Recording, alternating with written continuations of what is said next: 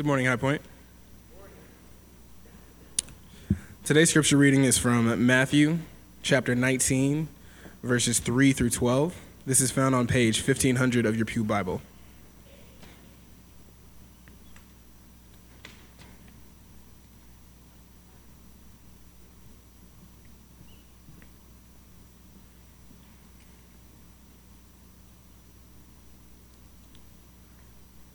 Some Pharisees came to him to test him.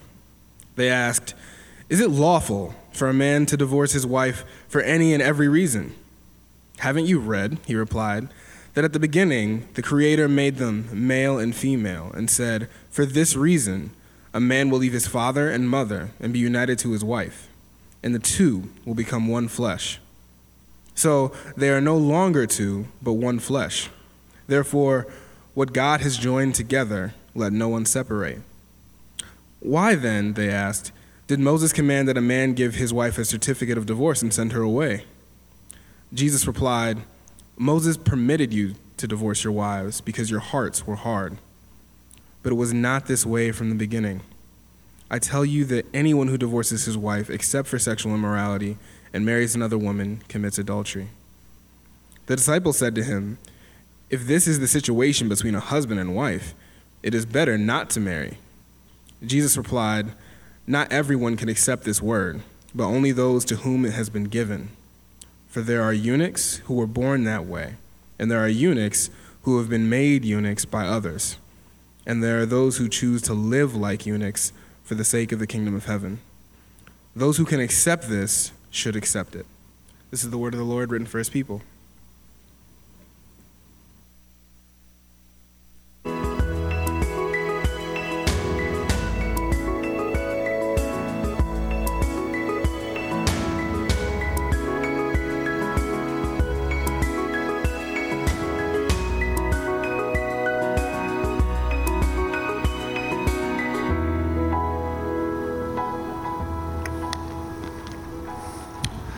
Hey everyone.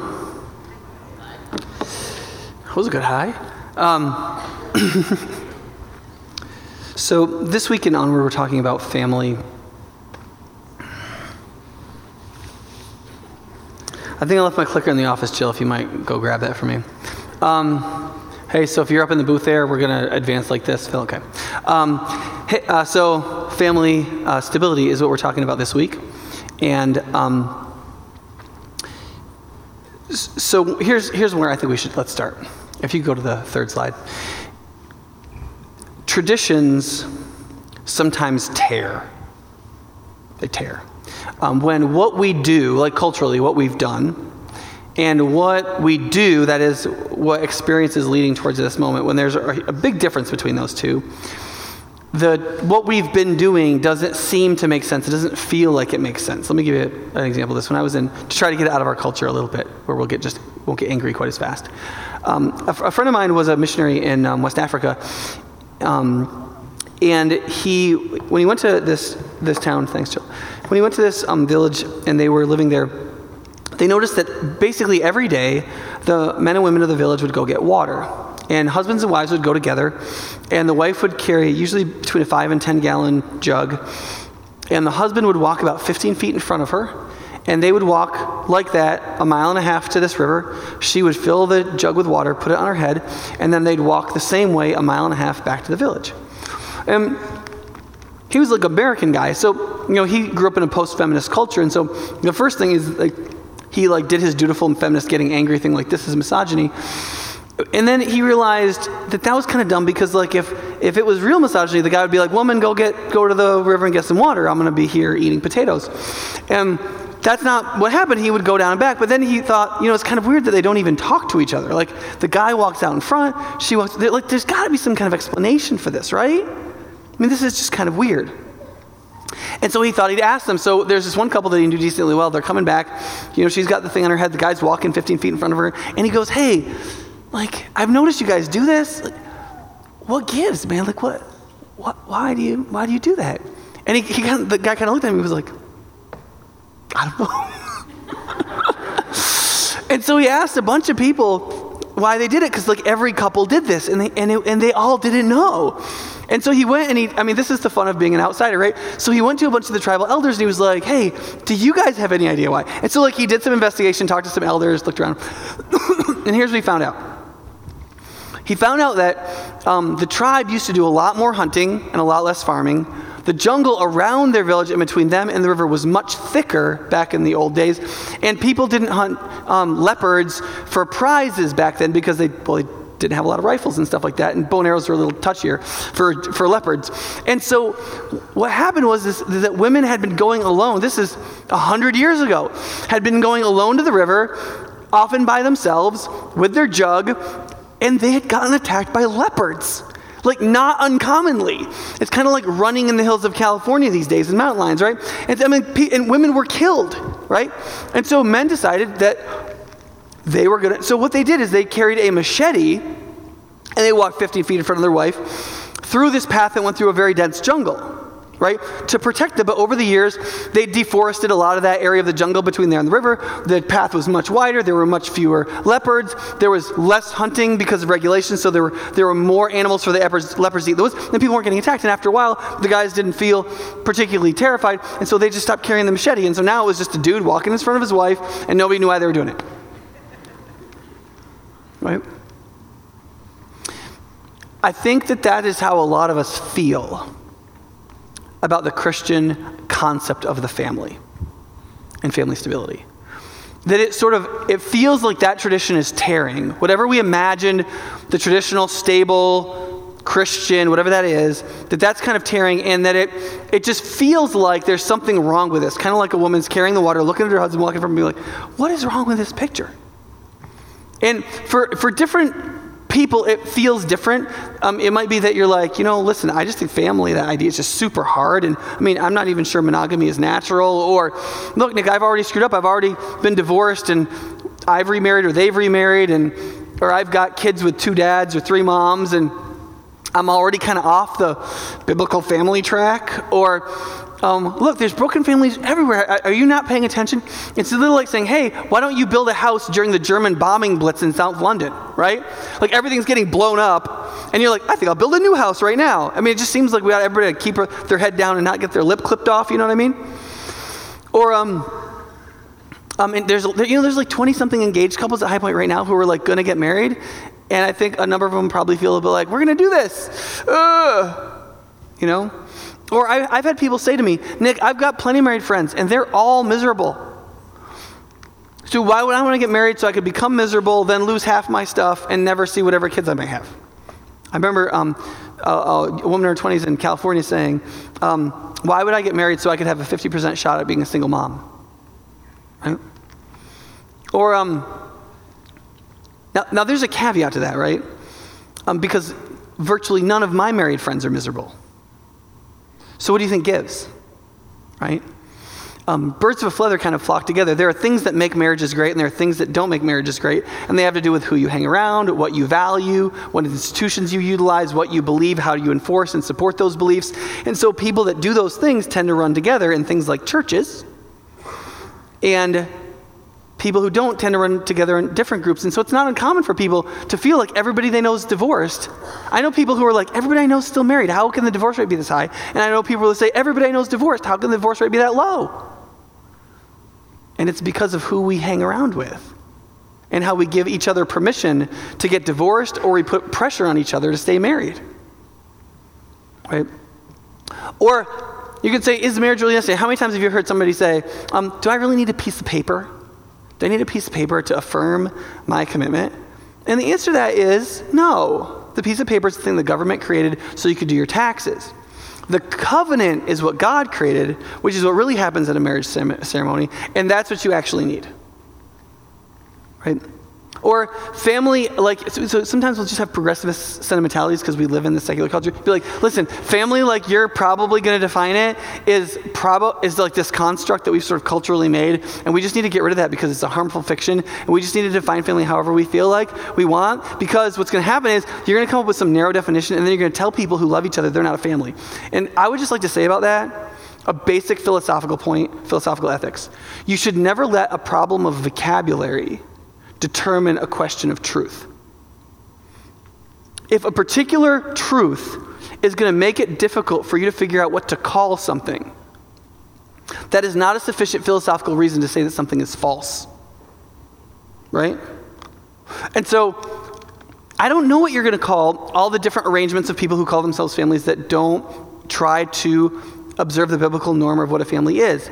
That's actually not relevant to what God is saying we should attempt and what we should do and what we're made for and what those purposes are. And then afterwards, we have to sort out what vocabulary we're going to use to understand what other things are. That's not even a Christian point. That is just a philosophical point for clarity's sake. Securing happy requires what Jesus rejects. I mean, Jesus very, very clearly rejects abortion and divorce. Now, you talk about a couple of happiness killers, right? Like, if you can't get divorced and you marry somebody, you're kind of stuck. And children are like a big problem. And if you can't get rid of the ones that you don't want before they get here, if you accidentally make them, because we're not going to stop fornicating, right? Like, what are we going to do? There's no way that we can be happy. And Jesus just like flatly basically says, you can't do either of those. And so that's a little terrifying, right? And there's some people just like, I don't even understand why this is a big deal anyway. When we come to situations like that, where either we philosophically or emotionally we feel like the tradition is tearing, there's one of two things we can do. We can either just throw everything away that's come before us, and we can invent a new technique for the present. Right? I say technique because the assumption is that there's nothing dictating what you have to do. You're just trying to accomplish something. And if there's no meaning to what you're doing, you're just trying to accomplish something, you're figuring out a technique, a game plan, right? What's the offense we should use for this defense? Does that make sense? And so you're just doing halftime adjustments. You can do whatever you want. The other idea is that the tradition that is now tearing had a purpose in the first place. And we've been adding on it and adding on it and adding on it. And some of our add-ons maybe don't fit the present situation, and we need to go back and redo it. Right? So for example, when you work out when you're 20, you'd be like, listen, working out is healthy. I want to be healthy, so I'm going to work out. But you might like try to bulk up and do all kinds of stuff that if you do it when you're 40, you're just being an idiot. You're just going to ruin your shoulders. You're just going to make it so you can't do stuff. Because your workout has to change. You're still trying to be healthy. That's the whole point. But your workout is going to change because the other things you're trying to get, like nice arms versus I can walk, right? There's different sub-goals, you know what I mean? And so you change. And the same thing's true of the family. But what I want you to see is to start with is Jesus is not inviting us to come up with a new family technique. Because what a family is, what we are as engendered people, and what we're supposed to do in creating a family, it actually comes from a reason, not an arbitrary technique. And that reason is he shares with us in Matthew 19, 3-9. And I'm going to go over a bunch of this stuff in a minute. But what I want you to see right now is that Jesus is saying that there's a few verses in Genesis chapter 2 that tell us the purpose of family, what it means, how it's constituted, how it functions. And he's saying that we should know that because the Bible tells us that's what it's for, because it says for this reason. So a bunch of religious teachers come to Jesus. Now these are people who are essentially PhDs in religion. And they come to Jesus and they're asking him about divorce. And now realize, you might be like, the Bible's like 2,000 years old and like it's kind of an old book to be dictating our lives right now. Well, when they came to Jesus, the part of the Bible they were referring to was already 1,500 years old. And they thought it was like from a long time ago, and we're living in this brand new Roman Pax Romana, and maybe life is really different now. We should do something different. And so he's like, can we basically divorce our wives for any reason? And I want you to understand that they were quoting the Bible when they said that. Okay, so in Deuteronomy 24, verses 1-3, it says that if a man finds something indecent about his bride, he can write her a certificate of divorce and they're divorced. Now, over 1,500 years, a lot of ink had been spilt over what accounts for something indecent. Now, Jesus' interpretation is actually the right one. The Hebrew word in that context refers to that she'd actually already been a fornicating, and he married her on the assumption that she was a virgin, and then finds out that she wasn't. And on that basis, she entered into the marriage on the accord of fraud, and he may want out of it. And in that case, he can't kill her or something. He has to write her a certificate of divorce so that she's legally not joined with him, so that if she can remarry, she can remarry. But she's not in some kind of legal limbo, which in many ancient cultures, women often were. If a man was through with you, he was just through with you and kicked you out of his house. And for every other dude, it was like, so are you divorced? Are you what? What are we going to do? Now, the point is that as time had moved forward, a lot of scholars had seen that something indecent and said, oh, this is really interesting. Because something indecent, indecency, is a relative category, don't you see? Indecency, it's like rude. Well, what's rude? It's relative. What's immodest, right? So what that means is within this command of God, this absolute command of God, there's a word in there that I can understand relatively, which means this is all relative. What's indecent? Who's to say? Right? And so over 1,400 years, rabbis have said lots of things. There were a few rabbis that said it refers to adultery. If your wife commits adultery, that's indecent, and that's what Moses was referring to. And in that case, you can divorce her. But other rabbis, and this was the majority school, said, no, it's whatever a husband finds indecent about his wife. If a husband finds something that he considers indecent, and no kidding, I know this is a cliche, the example was actually seriously given burning dinner. That was, like, no kidding, literally one of the reasons given. And so Jesus is like, okay, guys, okay. And notice the first insult, right? What's the first insult?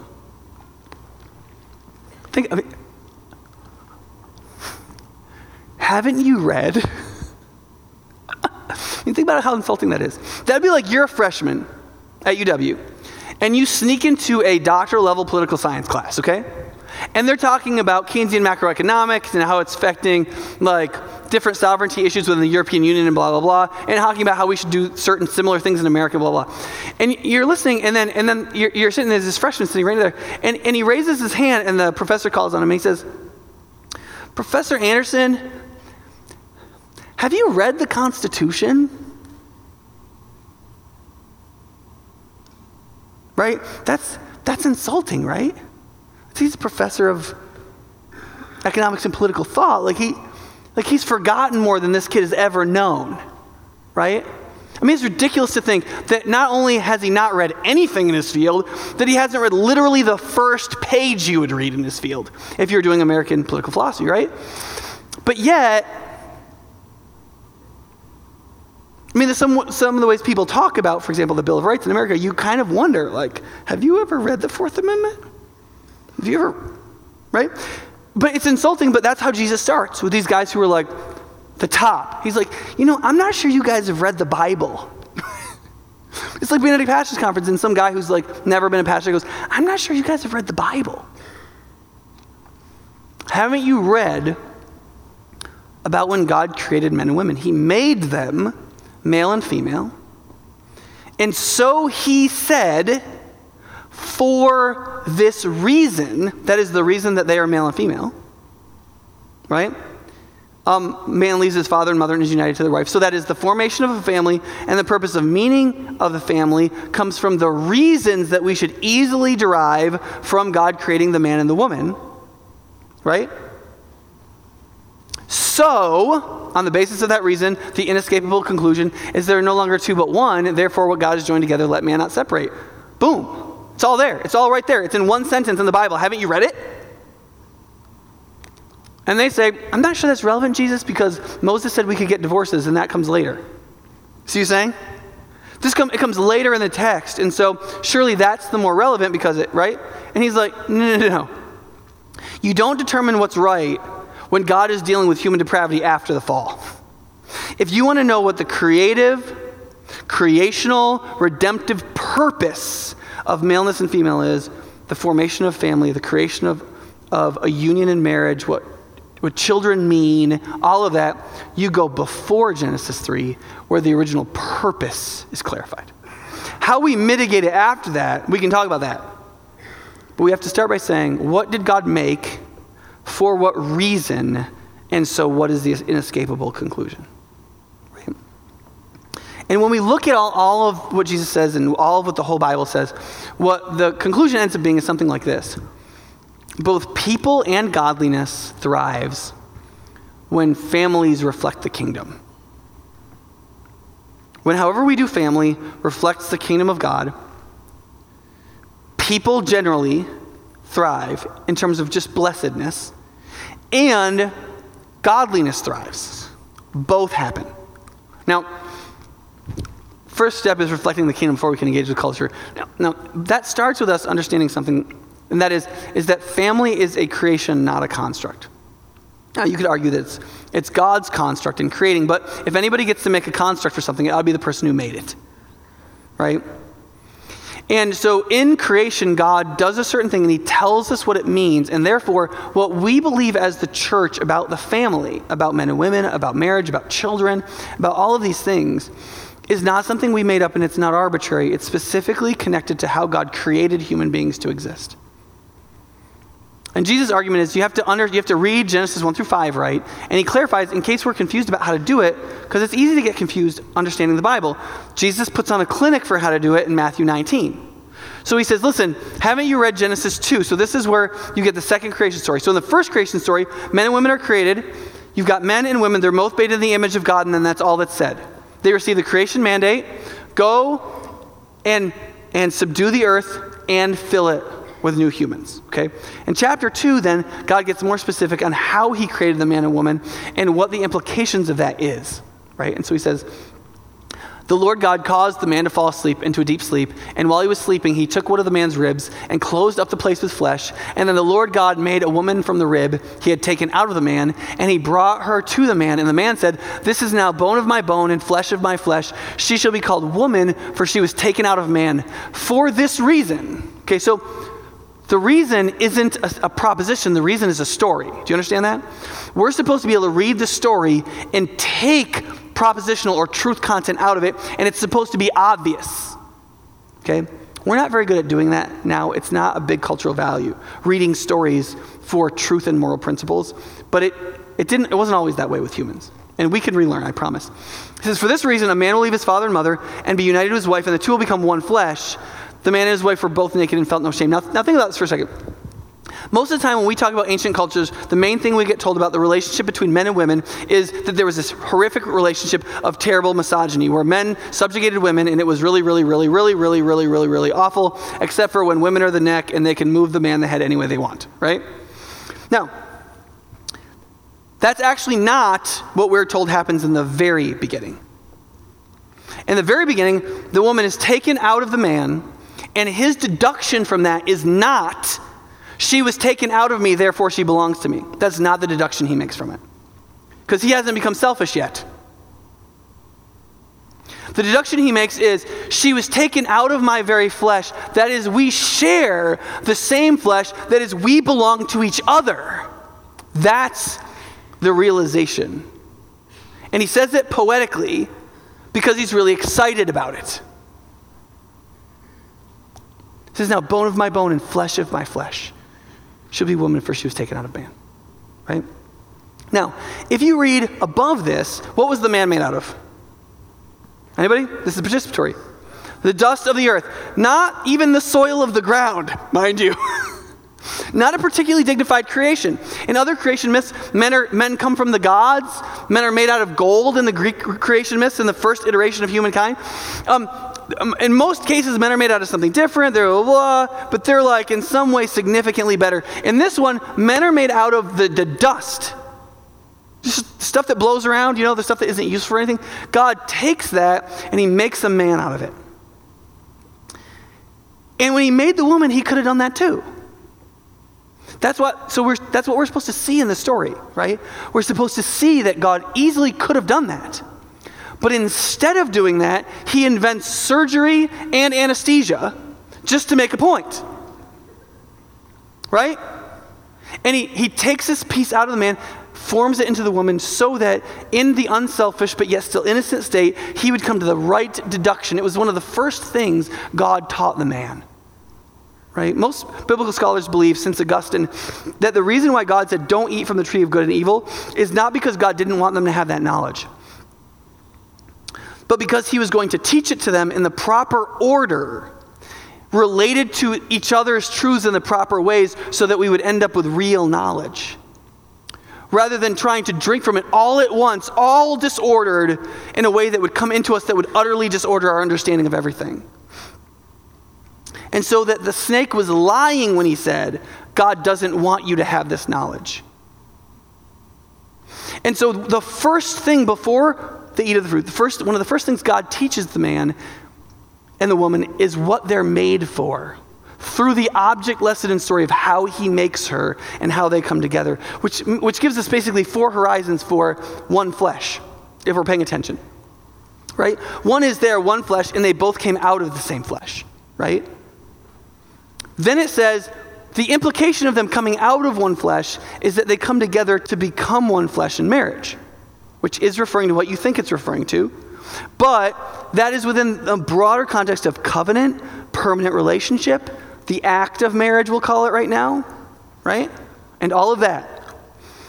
And then that oneness produces a third oneness, which we're supposed to see in the horizon of that, because it told us in the chapter before that in marriage they're supposed to be fruitful and multiply and fill the earth. So we're supposed to see that in being from one flesh, they become one flesh, and in that experience, remember, it's the only thing a human being can't do for themselves. There's only one biological event that you need another human for. I mean, have you ever thought like what it would be like if you needed a woman or a man, depending on what, to breathe? Like you could like hold your breath for like 20 minutes, but like there was something about like you had to come back and like merge physically in some way and breathe, and then like split up for like 20 minutes, or to like eat, like somebody had the stomach and somebody had the intestines and you had to like link up to like, right?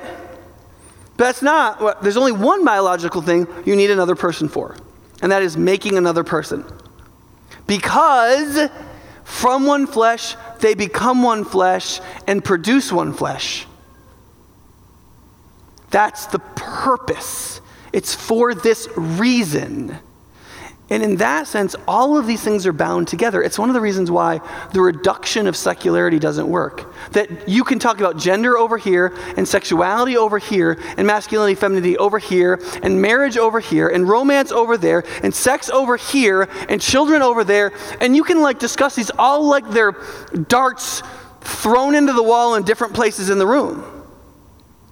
And you see, these few verses come at us so hard that what God is saying is actually you actually cannot in any meaningful way discuss those at all separated from each other. That's why they're all bound together in this thing called covenant. A binding union over all of them together for each other, which is what marriage is. And then ultimately, by chapter 3 and onward, the one fleshes fall apart, right? There is the serpent coming in, and he doesn't just divide them from God. He comes in a way designed to divide them from each other. And then when God asks them what happened, they accuse each other. And he says to them in the curse, your desire will be for your husband, and he will rule over you, which doesn't mean you will be a mouse of a submissive wife, and he's in charge now. That's not what that means. What it means is that the word desire within that context, as used in Genesis 4 and other places, is sort of a cunning desire. It's sort of like a temptation. Your desire will be to sort of come at your husband, use your feminine wiles to control him passively, and he will use his strength to dominate you openly. And so your relationship is broken. And then what happens right after that? The first two boys do what? Kill each other. Cain and Abel, right? And then Cain has some kids. One of them is named Lamech, and what does he do to marriage? Right? Hey, if I can have one wife, why can't I have two? What's the big deal? And right there, by the time you get to the end of Genesis 4, you've already got the first marriage is broken. It's under a relational curse. Her capacity to have children and his work in the creation mandate, that is what they were given in Genesis 1, is difficult and under a curse, which is tough. The first two kids kill each other. You want to talk about sibling rivalry?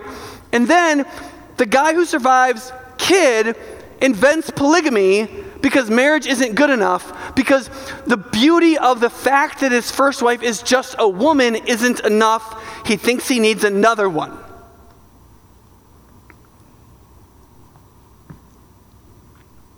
in that context, when all flesh goes bad, there is another one who has to become flesh to make possible the redemption of all flesh, and that is Jesus. That is the purpose of the incarnation.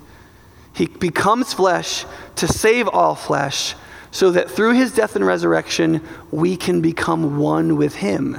Get it?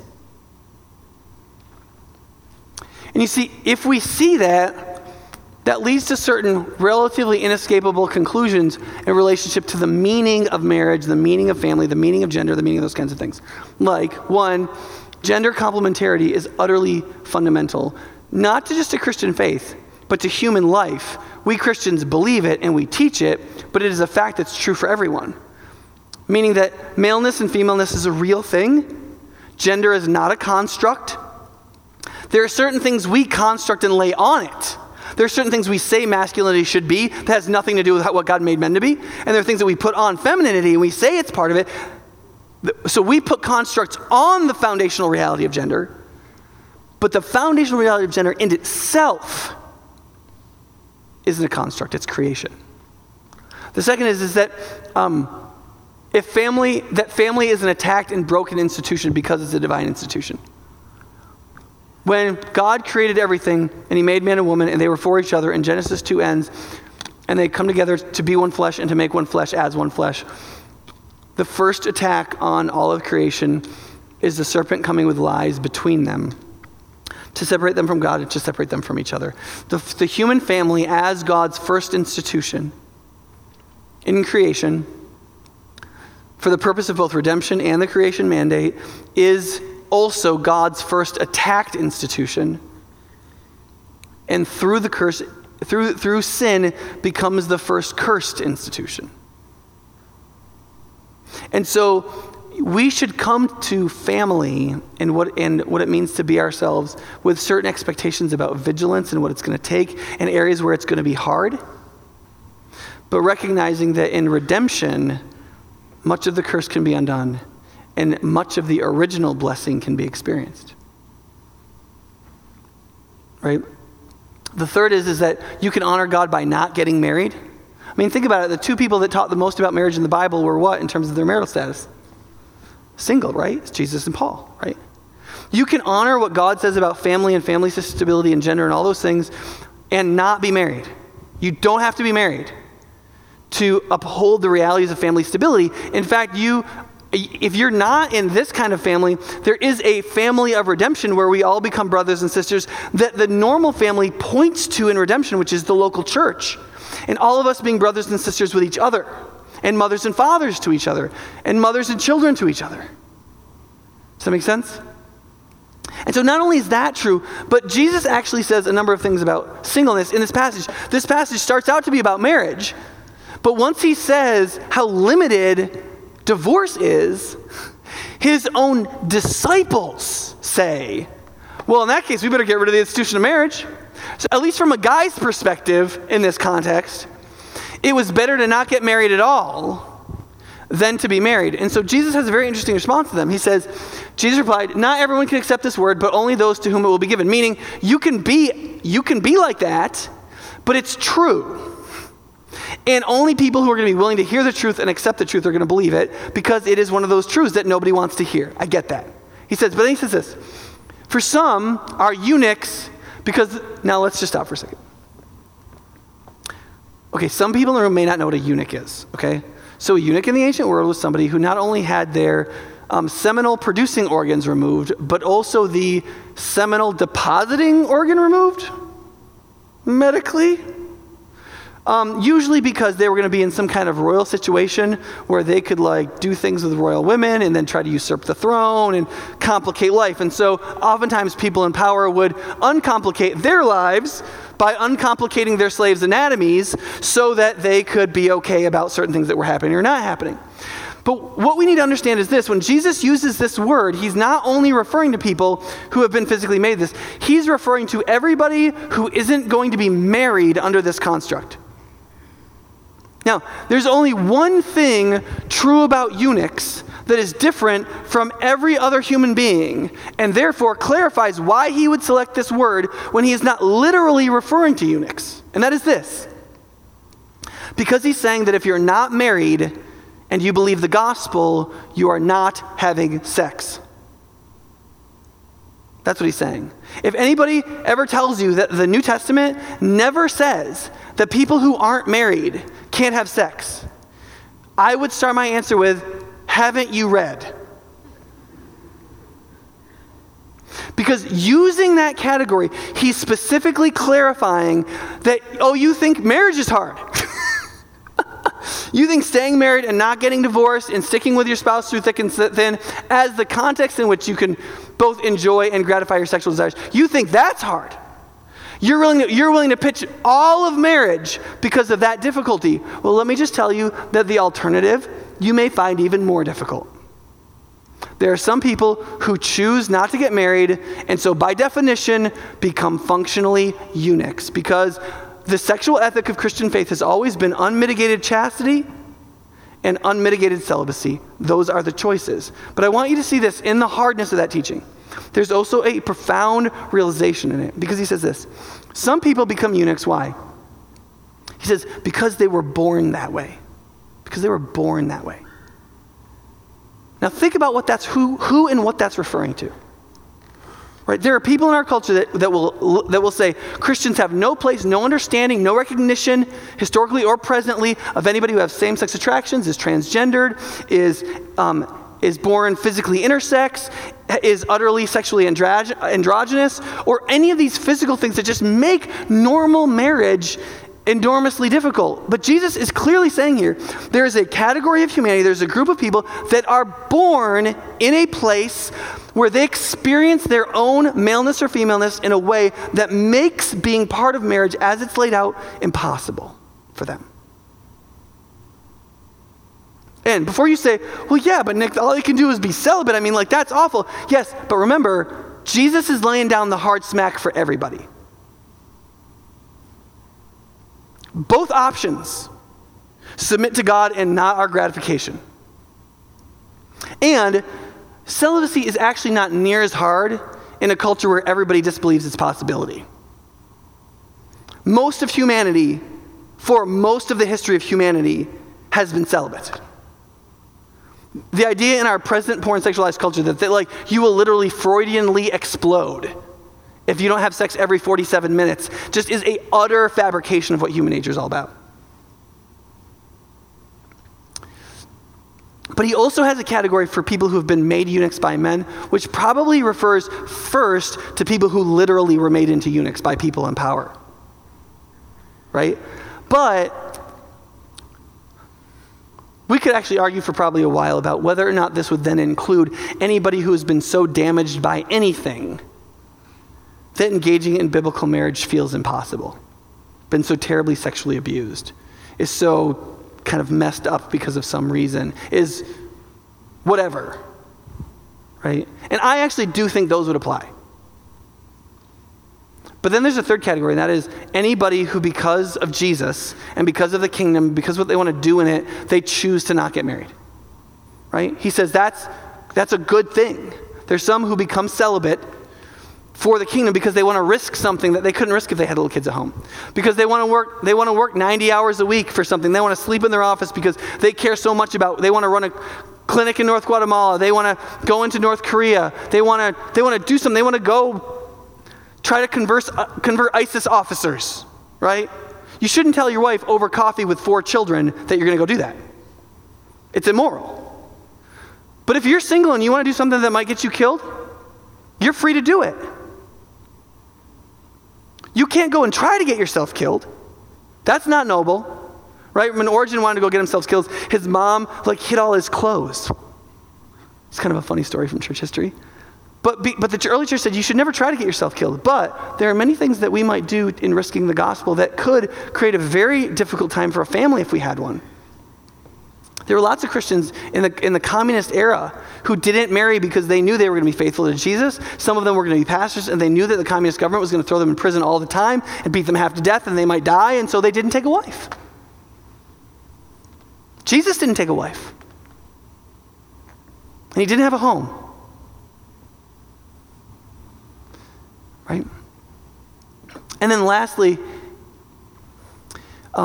For some of us, you're like, okay, so Nick, if I'm off this plan already, then what? And the answer is this. The answer is you don't go, I can't hit the ideal, so I quit. That's never the Christian idea. The Christian idea is I'm off the ideal. God is a redeeming God. And I approximate it as much as I can. I move towards it as much as I can. And then I trust that God can redeem things.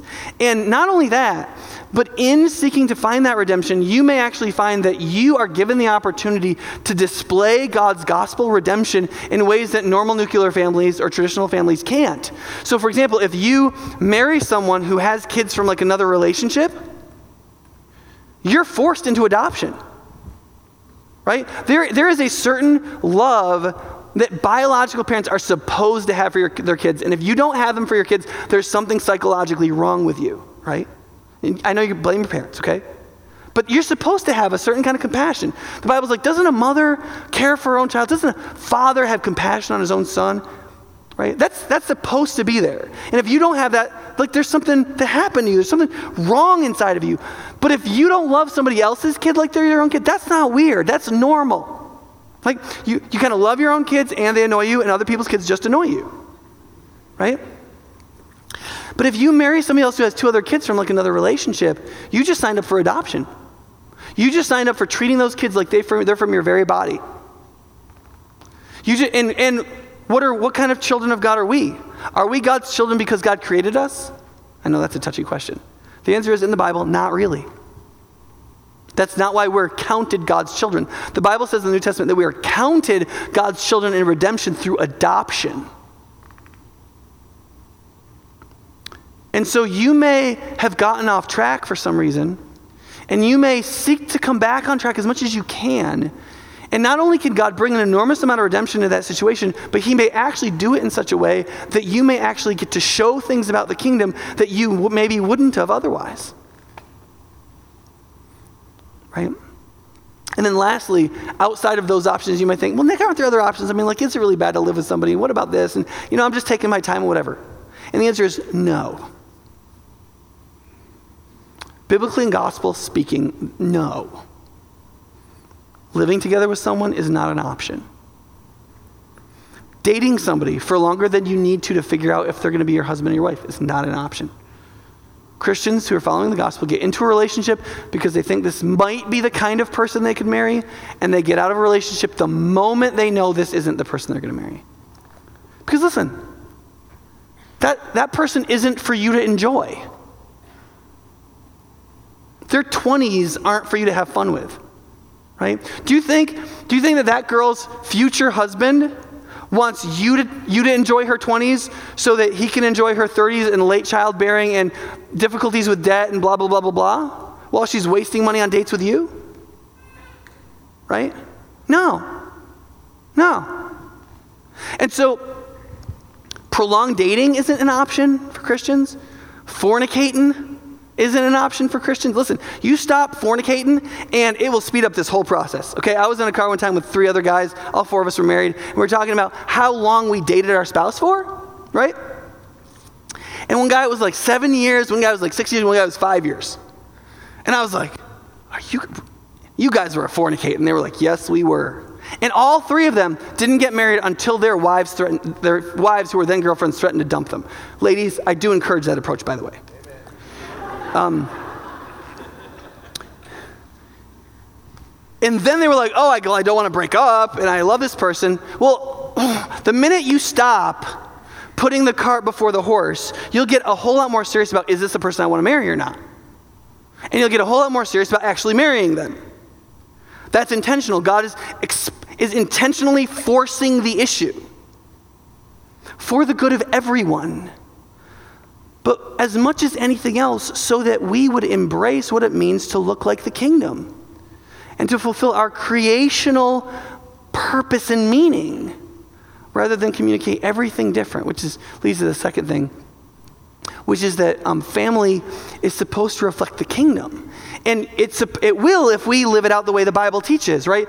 Our gender represents not just complementarity and diversity between us, men and women, but also in God. So think about it. Men and women are different persons of one flesh in the marriage union. Get it?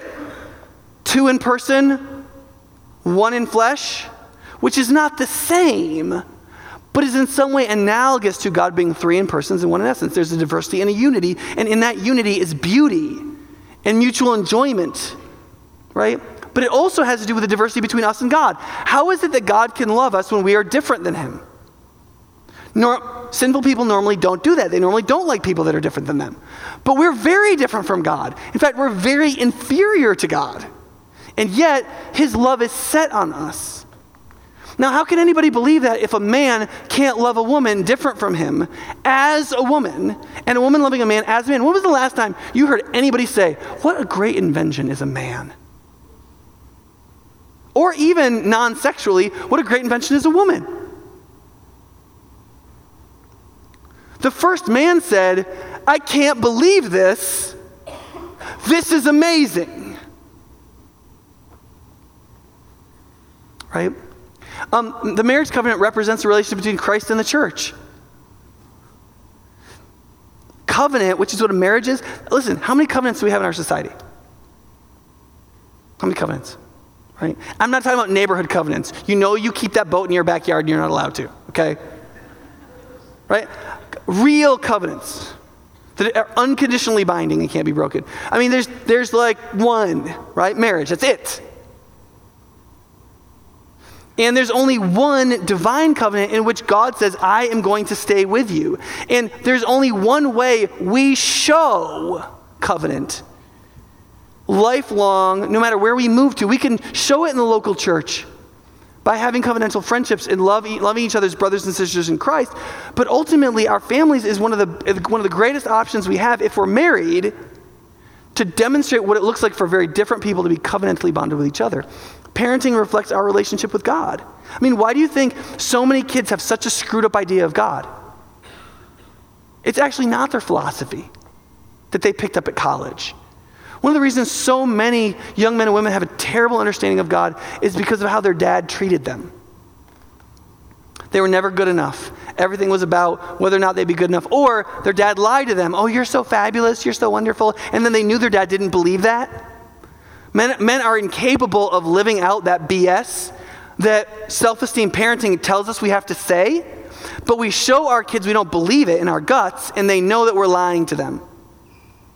So when they go and read the Bible and they read the words of their Heavenly Father, what do you think that they think? People cannot help but understand an image of what God is like by looking at their parents. They can't help it. It's like we're hardwired for it. So you can tell your kids they should read the Bible, and you can hope your kids go to Sunday school, and we can say, oh, kids, you should go to blah, blah, blah, blah, blah to get your idea of God. But they're going to get their idea of God from watching you treat them in whatever way we do. It terrifies me. But it's also one of the ways that God can make me serious about my godliness. That there would be so much at stake in it. How we treat children, whether we see it as giving life.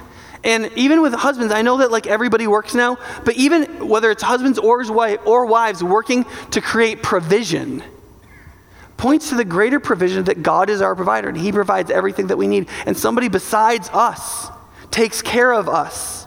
No matter how self-sufficient that you believe you are, that is something that is supposed to be demonstrated in the world.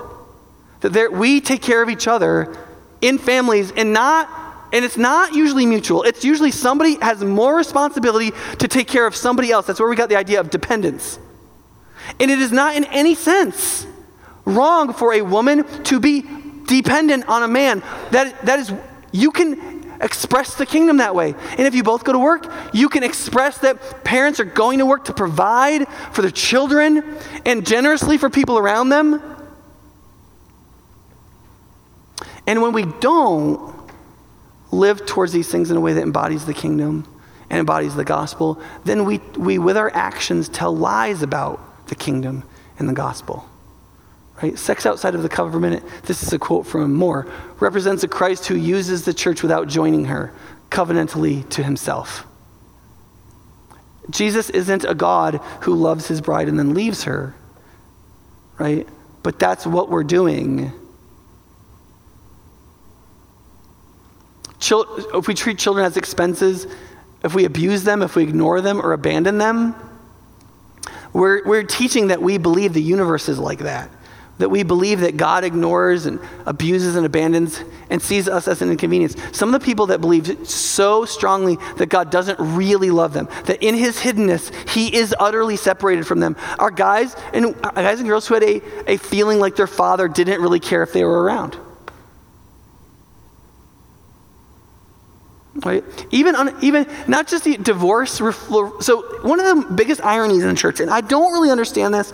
I understand how people can convince themselves of it, but there's so many Christians who get divorced thinking, well, God is going to forgive me, right? I mean, think of the irony of that, right? I'm going to abandon my wife or my husband, and God is going to forgive me, even though my marriage is itself the picture that God never abandons us. Have you ever thought about the irony of that? Marriage is the main example by which God shows us that no matter how problematic this idiot that you're married to, I'm speaking mainly in the voice of my wife there, that you stay with them. You got all kinds of problems, but you're working for their redemption, they're working for your redemption. You're working things out, you're learning to forgive, you're never giving up. The whole purpose of that is so that we demonstrate that Jesus is always working for the redemption of his church, always working to love his people, always bringing them to repentance, always being long-suffering, always seeking that. And then we go, yeah, he's like that, so I'll get divorced. Right? But it's also true of people that decide that they're just going to be comfortable with an unhappy marriage. Too. There's nothing engaging with the world about people who stay married and hate it. Right? And so we're supposed to be drawn to each other to figure it out, to repent, learn how to repent and forgive. Most marriages are bad because people will not repent and forgive. There's virtually nothing. In fact, I would probably go far as to say nothing that a marriage that really repents and really forgives can't get past. Because all of your history, all the terrible stuff that's been left unspoken, and the frustration, and them not dealing with this, and the stonewalling, and the complaining, and the blah, blah, blah, every time something else happens, all that comes up again. It all comes up again. You're like, I hate you. But when redemption happens, and there's real forgiveness, every time something redemptive happens, all of that comes up again as everything you've overcome together. All of your past, all of it, is either a weight that drags you down if it's left unforgiven and unconfessed and unrepented of, or it becomes a jet engine that blasts you into joy in experiencing redemption and seeing how much you've been able to overcome together with God's love and grace. Marriages that have been redeemed from incredible things are sometimes the greatest lighthouses and beacons of the beauty of the glory of the redemptive work of Jesus and what he can do in really screwed up people. And this is true. These kinds of things are true of like how when we look at gender as just something we've constructed or we delay commitment. I mean, think about this. You marry, you date a girl for 5 years. I would go so far as to say if you started dating as an adult and you date her 3 years, here's what you're implicitly saying. Being with you is good enough to be around you, but not enough to forsake everything that we should belong to each other. Now, that's basically like going to hell, right? If you say to Jesus, I like you enough to get whatever benefits I can get from kind of being around the church or kind of believing some good Christian principles, whatever, but I'm not going to give myself entirely to you. I mean, I'm not going to repent and believe. I'm not going to like lay down my life and follow you as your disciple. I'm not going to seek to receive the regeneration of the Spirit and to walk in step with the Spirit and to live in self-sacrificial love. That's called going to hell. That's called damnation. That's called being what John Wesley called an almost Christian. Right? And so even the way we do things that we would normally in the church that happen all the time in the church that we think are fine, they don't actually represent the kingdom. But people only thrive and godliness only thrives when we look at what we do with ourselves and see if it represents the kingdom and fits God's purpose and reason for creation. And then we have the courage to believe him that if we walk into that, it's where we're going to be blessed in terms of just general thriving and in godliness. Let me end with this. The whole series of Onward is about engaging the culture, okay? But in order for this to work at all, nobody's engaged by families of people who hate each other, marriages that are terrible, people who are dating and using each other all the way everybody else in the world does, and so on. And so really the first thing that has to happen for us is that we have to engage ourselves with these truths. You see, most of us have been cooking in the pot of secular modernity our whole lives. And so we who say that we're Christians and who believe in Jesus actually don't have one religion, we have two. One we have come to believe in, that is the message of Jesus, and the other one we have absorbed and we hardly even know we believe it. And that's one of the reasons why there's so much conflict inside of us. Because there's a religion that we've absorbed, we don't even know it's there, and so it has enormous power because it's still anonymous. And then we have that we've believed in Jesus. And so we have all those fears about marriage, that list of 10 and more at the beginning. And we're upset, we think we should be getting more out of this, we're not particularly happy, and all of those things are there. And here's the problem is, one of the things that we think we've learned about romances is that the other person is supposed to help you be happy, that they're supposed to be attractive. Here's the problem with all human romance. Your romantic partner cannot be enough to fulfill your needs because most of the time your romantic partner will be the problem. The great unhappiness in your relationship is going to be the other person. And so if your hope, your romance is wrapped up in them as a person, you are doomed. You're doomed. But if you will believe the gospel, if you will believe, and if you haven't believed it yet, or if you haven't really believed it against the religion you've absorbed, if you will believe that God created you for a purpose, a real purpose, it's the reason you're the gender you are, he's created you to probably form a family or to give yourself to the kingdom and singleness or one of these things, and that's the life that you were called to that has incredible meaning and purpose, and that the romance of that engages you. One, you can be driven like you are madly in love even if you're single and you have nobody to set those affections on. Those same affections can be turned directly to Jesus, and you can live with all the power and motivation of a present romance in your heart and life. And if you are with someone, then you will have something that will power you to go after them. Jesus is the Lord and the God who goes after his wayward wife. He is the one who, when he's rejected, even in the Bible, he says about Israel when they were at a certain point, he says, I wrote you a certificate of divorce and sent you away. Why? So that after they went out in the world and they suffered for 70 years, he could go and bring them back. Even his divorce was redemptive. And Hosea's wife Gomer she's a prostitute, or she's a floozy. We don't really even know. She might just be that lady who's just like, oops, how did I get in this bed? And yet God's like, go after her and show Israel that's what I'm like. God is always the one who's going after a spouse. Do you have enough romance about the beauty of creation, about two becoming one flesh, about for this reason a man will leave his father and mother and be united to his wife, that in that they will become one flesh, and they will make one flesh, and out of that, all of the creation mandate will be accomplished. Out of that, all of redemption will end up walked out. It will represent the kingdom, and it will show the beauty of who God is. Will that drive you to the person you are having the greatest difficulty loving? Because all redemption, all of it, every ounce of it, starts with an initiator. A self-sacrificial, self-dying initiator. Every time somebody apologizes, every time somebody goes the extra mile, every time somebody forgives, every time anything happens that leads to the beautiful harmony of the diversity of the family, of union, somebody dies. To themselves or more. Somebody apologizes more than they think that they have to. Somebody does something like Jesus.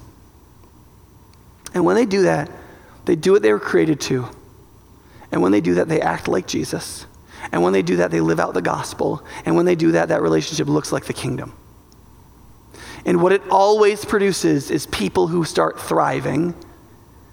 And what it always produces is godliness, which leads to blessedness, which leads to joy and the elusive happiness that you've been chasing.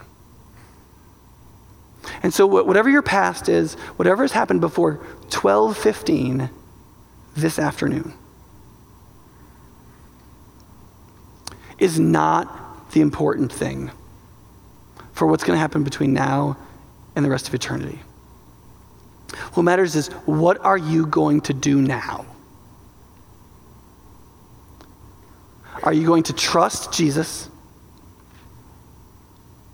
Are you going to repent of what you may have believed? And there's no reason you would have heard any of this before, right? Everything I might have said might have been totally news to you, and you're like, I haven't been doing that. Okay, great. What are you going to do now? You going to get together with somebody to study the Bible on this? Have you heard enough that you can believe and trust him? How is this going to change the way you're going to do any relationship that you're in? How does this affect the way that you're single right now? What are you going to do with your estranged spouse? How are you going to deal with your children? How can you, in your embracing of gender, family, sex, children, all of that, be in line with the truth of creation for the reason it was created, and so show the kingdom so that everybody that touches you or your family experiences something of the attractive redemption of Jesus? And beautifully and regeneratively medicates your misery. We're going to sing a final song like we often do, and the point of that is not to do a quote of music. The point of that is so that after we hear a message, how artfully or unartfully it's been delivered, we can think about what we ought to do with this. Right? The Bible says, don't be hearers of the word and not doers. Today is the day of salvation. Transformation starts with belief, repentance and belief. And so as we sing for the next few minutes, if you don't even mouth the words, it's fine. What matters is that if God is doing something inside of you, if you feel conviction, if you know that you need to do something, if you know you need to apologize to somebody who's been almost touching you for most of this service, or whatever, if it's a kid, whatever. If you need to propose right now, whatever it is, respond, because the minute you walk out that door, 1,000 distractions are going to come. That's why we come in here. So whatever you know you have to do, do it now. Let's pray. Father, as we sing this last song, and we sing that Jesus is enough for us, that we'll start with believing the gospel and believing in the greater husband, our greater Father, and believing what we're here for. We pray that now you would give us the capacity to repent and believe, the willingness, the courage to do it. And I pray, Father, that right now, things that have been laying around for years would start to get broken up. Trajectories that are leading us the wrong way would get corrected. That confusion that was just leading to fear would get blown away, and that you would solidify us and clarify us in the right direction. We pray in Jesus' name. Amen.